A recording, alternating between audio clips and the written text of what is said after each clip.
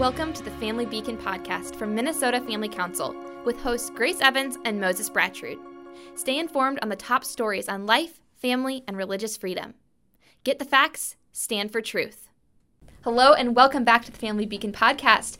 My name is Grace Evans. I'm here with Moses Brattrud. Today on the Family Beacon podcast, we will be discussing three main stories. We're going to be talking about unprecedented and terrorist attacks on pro-life centers across the country, including one of our sister organizations in Wisconsin. We'll also be discussing our Senator Amy Klobuchar's stance on abortion and her total backing of abortion rights, as she calls them. Finally, we'll be discussing Target's new Pride Month clothing line. First, though, Moses, before we get into all of these topics, wow, packed week. I feel like we say that every single week. Mm-hmm. We have been up to so many things here at MFC, isn't that right? Yeah. First of all, session is going to be ending on May 23rd, so our Assistant Director of Public Policy is down at the Minnesota Capitol almost every single day, working to change hearts and minds, push the legislation that will uphold the values that you hold dear, life, family, and religious freedom. Mm-hmm. As well as the Church Ambassador Network team is down there praying with our legislators, because we know that prayer changes hearts and minds and breaks down political barriers. Mm-hmm. However, we also have something else coming up, right, Moses? As a woman, I am so excited to announce that we have a very exciting speaker who will be joining us at our annual dinner. She was a former White House press secretary, and I am beyond thrilled to meet her. Moses, give us the details on this. So get ready on June 17th to join us for the Minnesota Family Council annual dinner at the Hilton in Bloomington, and our keynote speaker is Kayleigh McEnany. Woo! So excited. And it is very exciting, and we've heard already from so many people who are really excited about this. So for those of you, probably almost all of you are familiar with Kayleigh McEnany, but an inspiration, truly. She is not only did she show that she has what it takes to be the president's spokeswoman at the highest levels of American politics, but she also is a faithful Christian and has a baby. And she has a baby, sweet little baby girl. And so she has an amazing story, and she is going to be, I know she's going to hit it out of the park. Dynamite. Absolutely dynamite. Yeah. So if you want to join us on June 17th. So first of all, I should note that for those of you who are 30 and under, we do have special discounted tickets, which I think is really fitting because our speaker this year is quite a young person herself. I think she's 31 or 32. And so remember, get that youth discount. We also have discounts for pastors. So if you are a serving minister, or if your spouses, we'd love to have you guys join us at the annual dinner. You can go to mfc.org/AD2022 to get tickets, and we look forward to seeing you on June 17th. Yeah, it's on our screen here as well. And just as a very quick reminder, we talk a lot about turning Minnesota into a pro-life state, and we have lots of belief that this will happen. We have so much confidence. If you want to know what it takes to turn Minnesota pro-life, we want to see you there at the dinner. We're going to be hearing a lot of information on what it takes to fight for these values and to just see these values instilled. So we'll see you at the dinner, right, Moses? Absolutely. So excited. So I want to talk about, and I think this is a little bit like, people may not realize how slightly scary this is for us, because we're Minnesota Family Council, and our friends at Wisconsin Family Council found themselves the victim of a terrorist attack this week, which is just insane to say. So, Grace, do you want to tell us more about that? Yeah, just a brief summary for you guys. It was on Sunday morning that their office in Wisconsin was broken into. We have a lot of allied organizations across the states, family policy councils, so we're the Minnesota Family Policy Council, but there's also one in Wisconsin, and their office is basically like MFC's office getting broken into, but in Wisconsin, their office was broken into early on Sunday morning and by a leftist anarchist group, and Moses will talk more about that group specifically, but they threw 2 Molotov cocktails into the office that did not fully ignite, praise God, but windows were broken. They then did proceed to light a fire because the Molotov cocktails did not fully ignite. And these terrorists also spray painted this message outside of their office, on the wall of their office outside. It reads, "If abortions aren't safe, then you aren't either." And if you look at the pictures, which we'll have on the screen right now, that picture of the writing as well as another picture, you can look and see what the inside looks like of the Wisconsin Family Action Office. There's burn marks on the walls, scorch marks. There's just the furniture is ruined. Books are completely torn up. It really is just a disastrous picture. So they were attacked purely for their pro-life beliefs, for standing for life in law from the moment of conception. So Jillian Appling, who's the president of Wisconsin Family Action, Moses, she issued this following statement. While this attack was directly provoked by the leaked draft opinion from the U.S. Supreme Court in the Dobbs case earlier this week, this has a far broader implication. Apparently, the tolerance that the left demands is truly a one-way street. Violence has become their answer to everything. This is what happens when leadership is missing or when leadership implies that violence is okay. She goes on to say more than that, but that's part of her statement, and I think she's right that as Americans, we do see through the hypocrisy of progressives when they're saying they're pro-women's choices, but then they're coming and they're attacking groups that advocate for women to have the right. The option to give birth, right? And I think it was interesting. Jillian Appling, president, again, of Wisconsin Family Action, actually went on Tucker Carlson in an interview, which was cool. Really awesome. And a point that Tucker Carlson made in this interview was, we've seen a lot of mainstream media, such as New York Times, Washington Post, coming out and saying things like, a fire was started in Wisconsin Family Action's office, or pro-life group, a fire breaks out in a pro-life group center's office. But they're not coming out with headlines saying... It wasn't a gas leak, guys. No. It was arson. Yeah, they're not coming out and saying, actually, pro-abortion terrorists came in and tried to do some serious damage to Wisconsin Family Action. I think the thing to take away from this, though, is we are more resolved than ever, and so are our allies in Wisconsin. We're more resolved than ever to fight for the preborn. This does not deter us. No act of violence will make us waver on our beliefs. In fact, this only makes me want to fight all the harder. Absolutely. I look at this and I think, that's really not the side that I want to be on, and I hope that's not the side that any Minnesotan wants to be on. I want to be on the side of protecting life from womb to tomb. And so that was an attempt from some terrorists. Moses, tell us more about this terrorist organization. Yeah, so I think the chilling part, in addition to the Molotov cocktails that you mentioned, was that the graffiti on the wall, which said, if abortions aren't safe, then neither are you. So this idea that there needs to be an all-out war against groups who are defending the unborn. And a statement was released by a group that is claiming responsibility called Jane's Revenge. I think the latest on this is that authorities in Wisconsin are trying to determine who this is and find them and press charges against them. The statement is a little bit chilling. I'm going to read a couple bits from it. It says, "This is not a declaration of war. War has been upon us for decades, a war which we did not want and did not provoke. Too long have we been attacked for asking for basic medical care. Too long have we been shot, bombed, and forced into childbirth without consent." So we see the idea that abortion is, quote, basic medical care instead of the willful and completely optional taking of a child's life. So they go on to say, "We demand the disbanding of all anti-choice establishments, fake clinics, and violent anti-choice groups," I guess that's us, "within the next 30 days. Oh, okay. Start the clock ticking. This is not a mere difference of opinion, etc. We are literally fighting for our lives."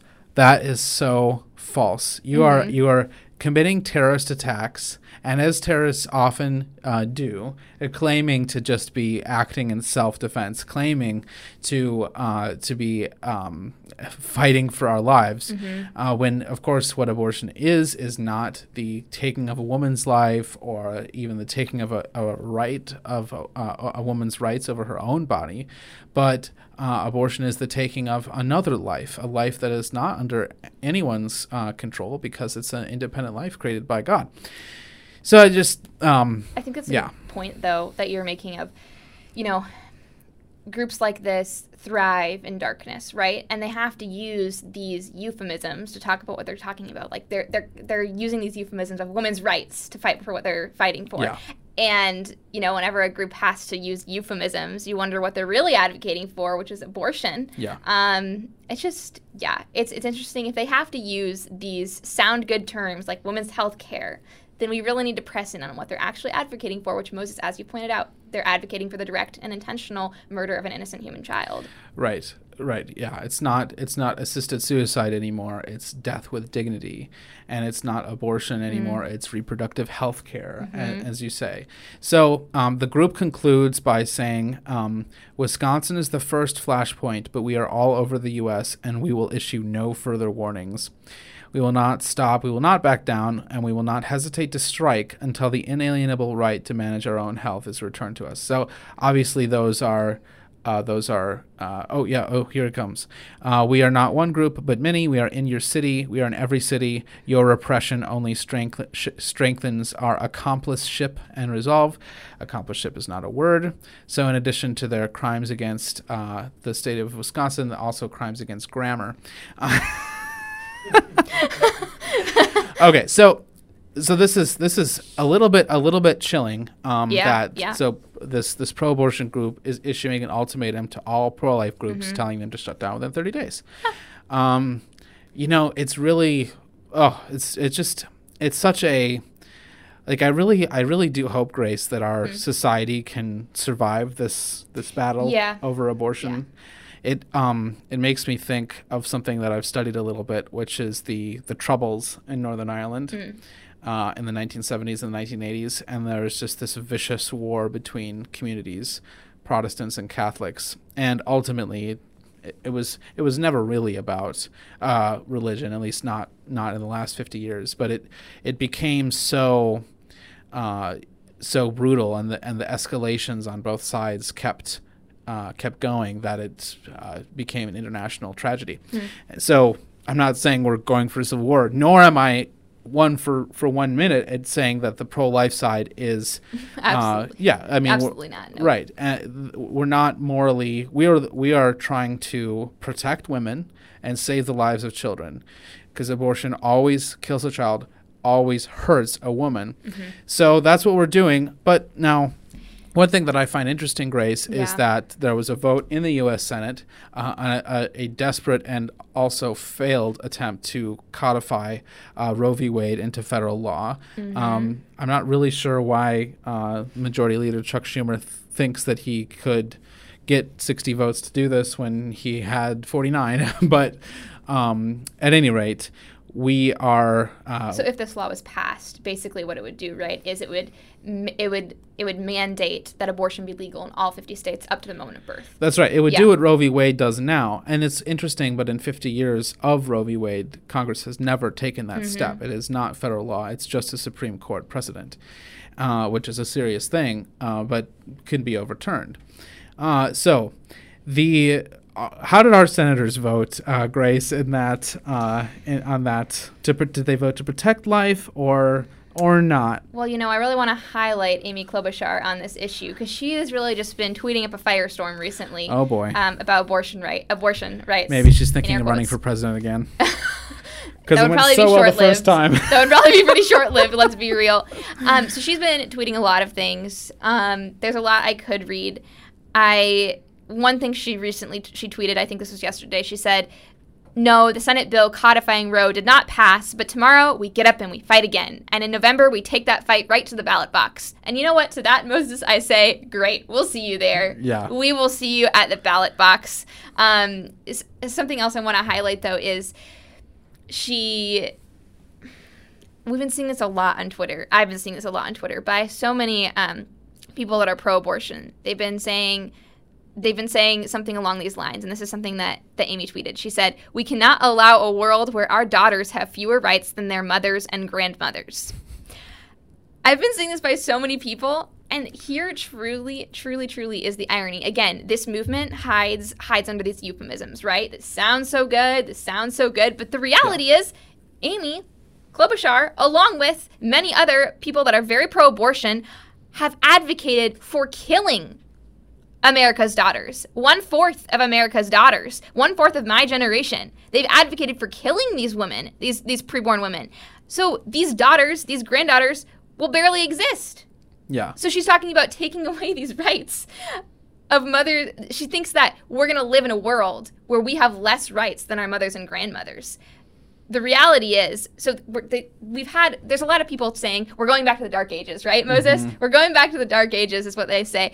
You know, if we overturn Roe, then women just won't have rights. Well, the reality is we're really in the dark ages right now, Moses. Mm-hmm. We are truly in the dark ages. When Roe was legalized, Moses, we went back to the dark ages. Absolutely. This was not a free moment for America, this shining beacon of, oh, look, now it is legal for women to have their babies murdered. This is not a shining moment for America. In fact, the legalization of baby murder isn't progressive at all. It's actually very archaic. I mean, if you look in history, Christians, or I should say pagans, would sacrifice their children to Moloch. Yeah. A false god. They would literally kill their children to win favor for Moloch. I mean, we also saw the massacre of the innocents in the biblical narrative, where all children under 2 were murdered. We've also seen in ancient Rome, we know from history in ancient Rome that young girls were often thrown out on the streets because they were the wrong gender and they were murdered. Yeah. Those things are rightly seen as terrible, right? Child sacrifice is terrible. But the point I'm trying to make is child sacrifice is as old as history. It's been around forever. And the only people who have successfully fought against child sacrifice are Christians. Mm-hmm. Christians changed Roman practice and eventually Roman law to ban abortion and ban the exposure of children. Yeah. Sorry to cut you off mid-flow, but I wanted to say that, like, Christianity is the reason why we now see these things as evil and abhorrent. Absolutely. So I guess the main point I want to make is it really is just, to me, it's ridiculous that we're still having this debate.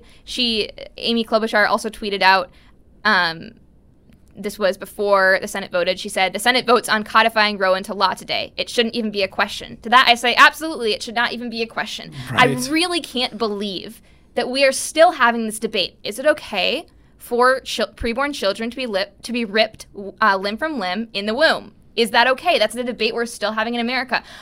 Are we really a progressive society? No. We advocate for these things that throughout history has seen as wrong, but we still think that this should be legal. Why is this up for debate? I truly don't know, honestly. Most days I'm like, why are we debating this in our country? Yeah. So we're not going back to the dark ages in our goal of reversing Roe, and I think Roe will fall. We're not going to go back to the dark ages if Roe is abolished. We're actually going to be successfully putting immorality back where it belongs, into a state of illegality, because when, unfortunately in America, a lot of the times things that are seen as legal are seen as moral. For instance, like slavery was legal, so it was seen as moral. So what overturning Roe would do would be to show that it's not actually legal. So in a lot of people's minds, this would change, and they would think, oh, maybe it isn't moral. Right now, people think, oh, legality equals morality. So what we're going to see if we overturn Roe is not going back to the dark ages. It's actually going to be showing America progressing and valuing life in the women, also valuing women. So I'll get off my soapbox, but it really is ridiculous. Some of the things that she's been tweeting out,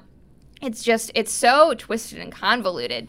And I just imagine her like addressing a room full of imagine this, like a room full of babies. Yeah. And she's like, babies in the womb, and she's like, you are our future. You are our future leaders. You're the girls who are going to take control of the next generation. I don't want you to quarter of you we're going to kill. We're going to kill a quarter of you, okay? So because we don't want you to have fewer rights than your mothers and grandmothers. Yeah. And oftentimes that choice is going to be made based on your sex or perhaps based on your disability or even your race. And that's going to be fine with me. And that's progressive. Yeah, apparently. But those of you who make it through the magic of the birth canal, we're going to make sure you have everything you need, sweethearts. It's kind of like that, isn't it? It's really icky. It's really, really icky. I truly don't see how people that are smart can think that and know what goes on in abortion can actually support it, honestly. Like, you actually have to be wicked to know what happens in an abortion and still fully support it. I mean, either people are misinformed and they're ignorant, they don't know what happens in an abortion, or they know, because the science is so clear that life begins at conception. The science is indisputable. Like 97% of biologists agree on that. The question really is that life worth anything? Is it worthy of life? Is it worthy of being born? And a lot of people will argue no. It really is just disgusting. Moses, another one of our senators, right? Can you give us some Yeah, thoughts so not only did we have Senator Klobuchar, who often on her good days is somewhat more moderate than other members of the Senate, but Senator Tina Smith is the junior senator from Minnesota, and she's also the highest ranking former Planned Parenthood executive to be in American politics. She was a vice president of public relations, I think, for Planned Parenthood of Minnesota, and then she very easily and quickly jumped into Democratic politics and later became lieutenant governor and now senator. And she is well known as an extremist on the abortion issue. Of course she is. She worked for Planned Parenthood. And so her tweets have been kind of the same, basically the same as Amy Klobuchar's. You don't have to look these up to see it. You don't have to put yourself through that, except that Tina Smith swears more. And that's supposed to, I think, connect with like younger left-wing voters because she's really trying to like shed this idea that she's just this nice Minnesota moderate and really play for the left-wing vote. So Senator Smith, who was bought and paid for by Planned Parenthood, is doing the same thing. Both of our senators voted to codify Roe v. Wade in federal law. Neither of them are up for election this fall, but soon we will have a chance to as Minnesotans, to show whether we want pro-abortion leaders representing us in the Senate. And I for one, hope the answer is no. So, Grace, our last story today is something that we always question whether we need to talk about this because it is a sensitive topic. Content warning. We're going to be discussing transgender identification among kids and the anatomy, human anatomy, a little bit. But we think that it's really important to talk about this because it involves Target, which is a Minnesota-based company. So Target thinks that we as Minnesotans apparently are going to approve of this. And second of all, because it really is targeting kids. So tell us a little bit about Target's Pride Month line. Yeah. So as we know, Moses, June is Pride Month. And as I saw this story becoming so popular over the last week, I just kept thinking, June really is the month for woke corporations like Target, just a virtue signal so that they're not blacklisted as being hateful or intolerant. And I have to say, Target has truly outdone themselves this time. This is Daily Wire reporting on Target's new Pride line. This is their attempt to just show themselves to be virtuous and to be on the side of tolerance, to be on the side of trans-identifying people. Again, Daily Wire reporting on what this Pride line will include. Kids' items in the Target Pride collection include toddler tees that proclaim trans rights are human rights, and shirts emblazoned with pronouns, plus the expected rainbow-colored merchandise in all forms, including onesie and matching sets for the whole family.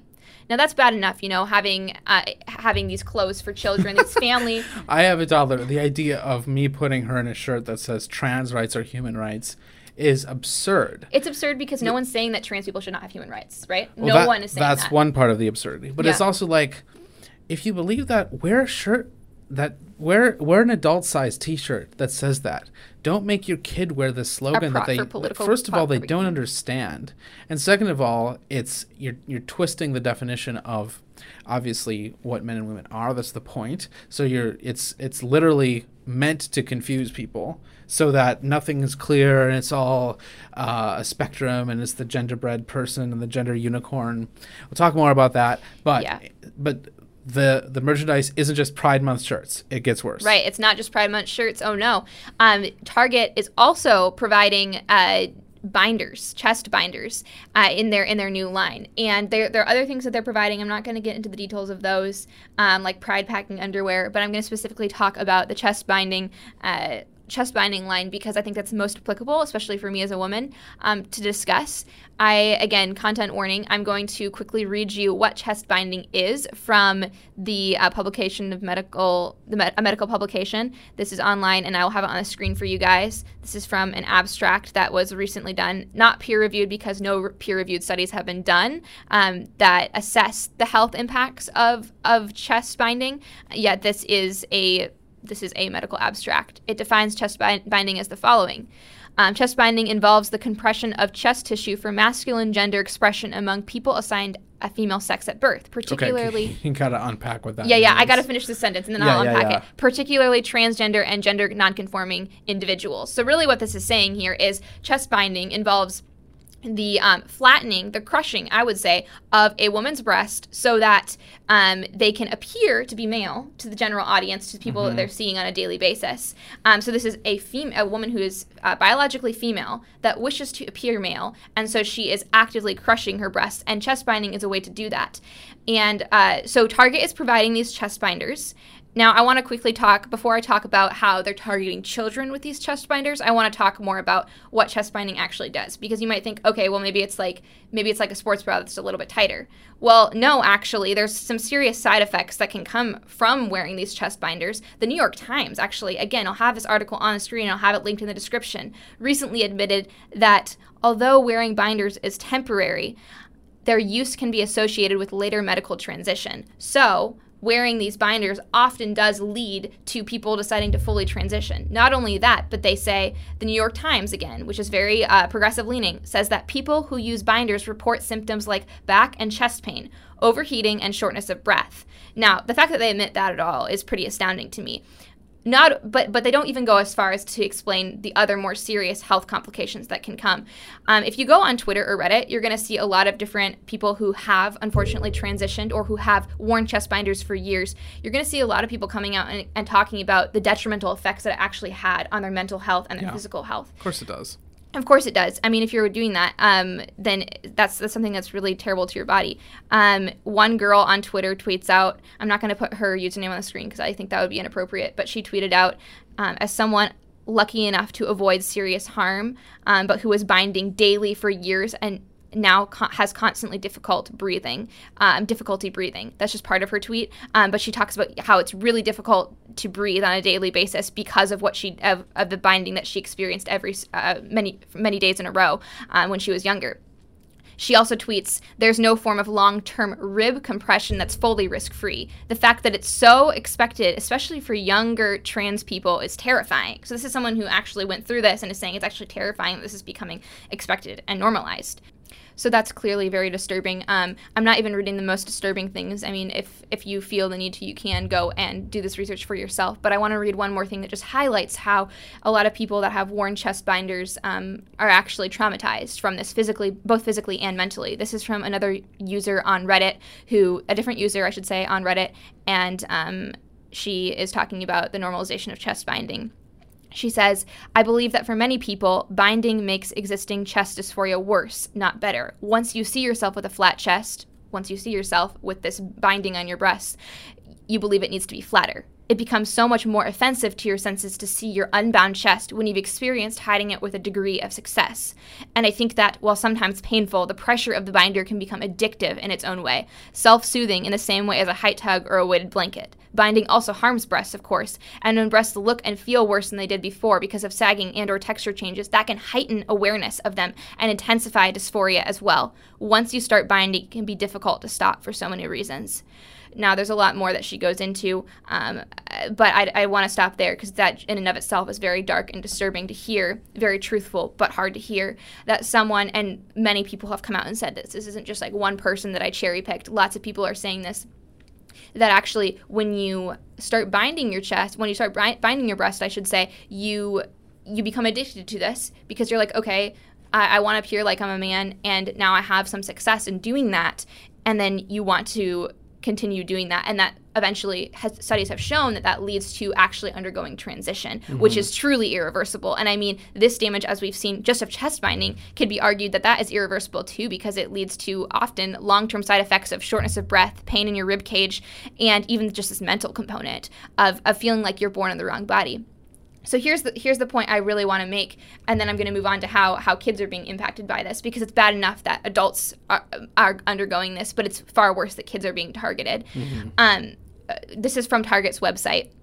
They say, comfort starts from within, and this line helps you to be true to you. No. Now, here's what's so disturbing and disgusting about this. They're claiming that this chest binding, along with the other products they're providing, they're claiming this is comfortable for people. This isn't comfortable. First and foremost, just let's talk about just the emotional aspect of this.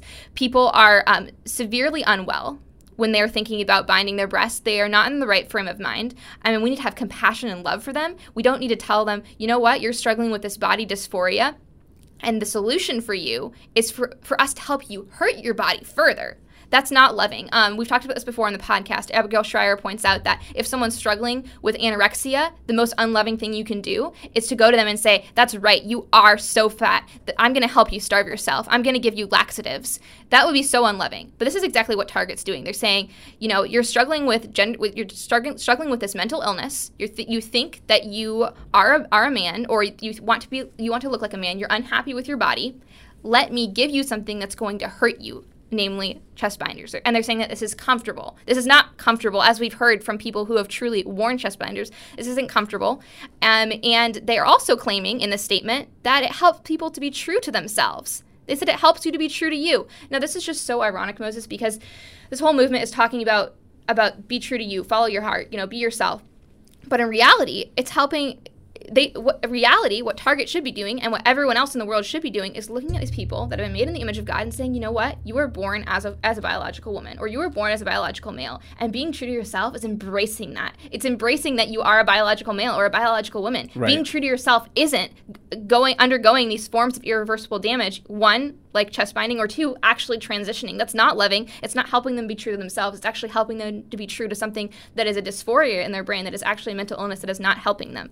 So I was going to draw go ahead and deeper into that, because the theological aspect is so apparent. As Grace said, you know, every girl was created by God to be a girl. Every boy was created by God to be a boy, to grow up to be a man. That's the vision we get from the Bible. It's true for almost everyone. So we don't even have that. Most people don't even feel the need to kick against that standard.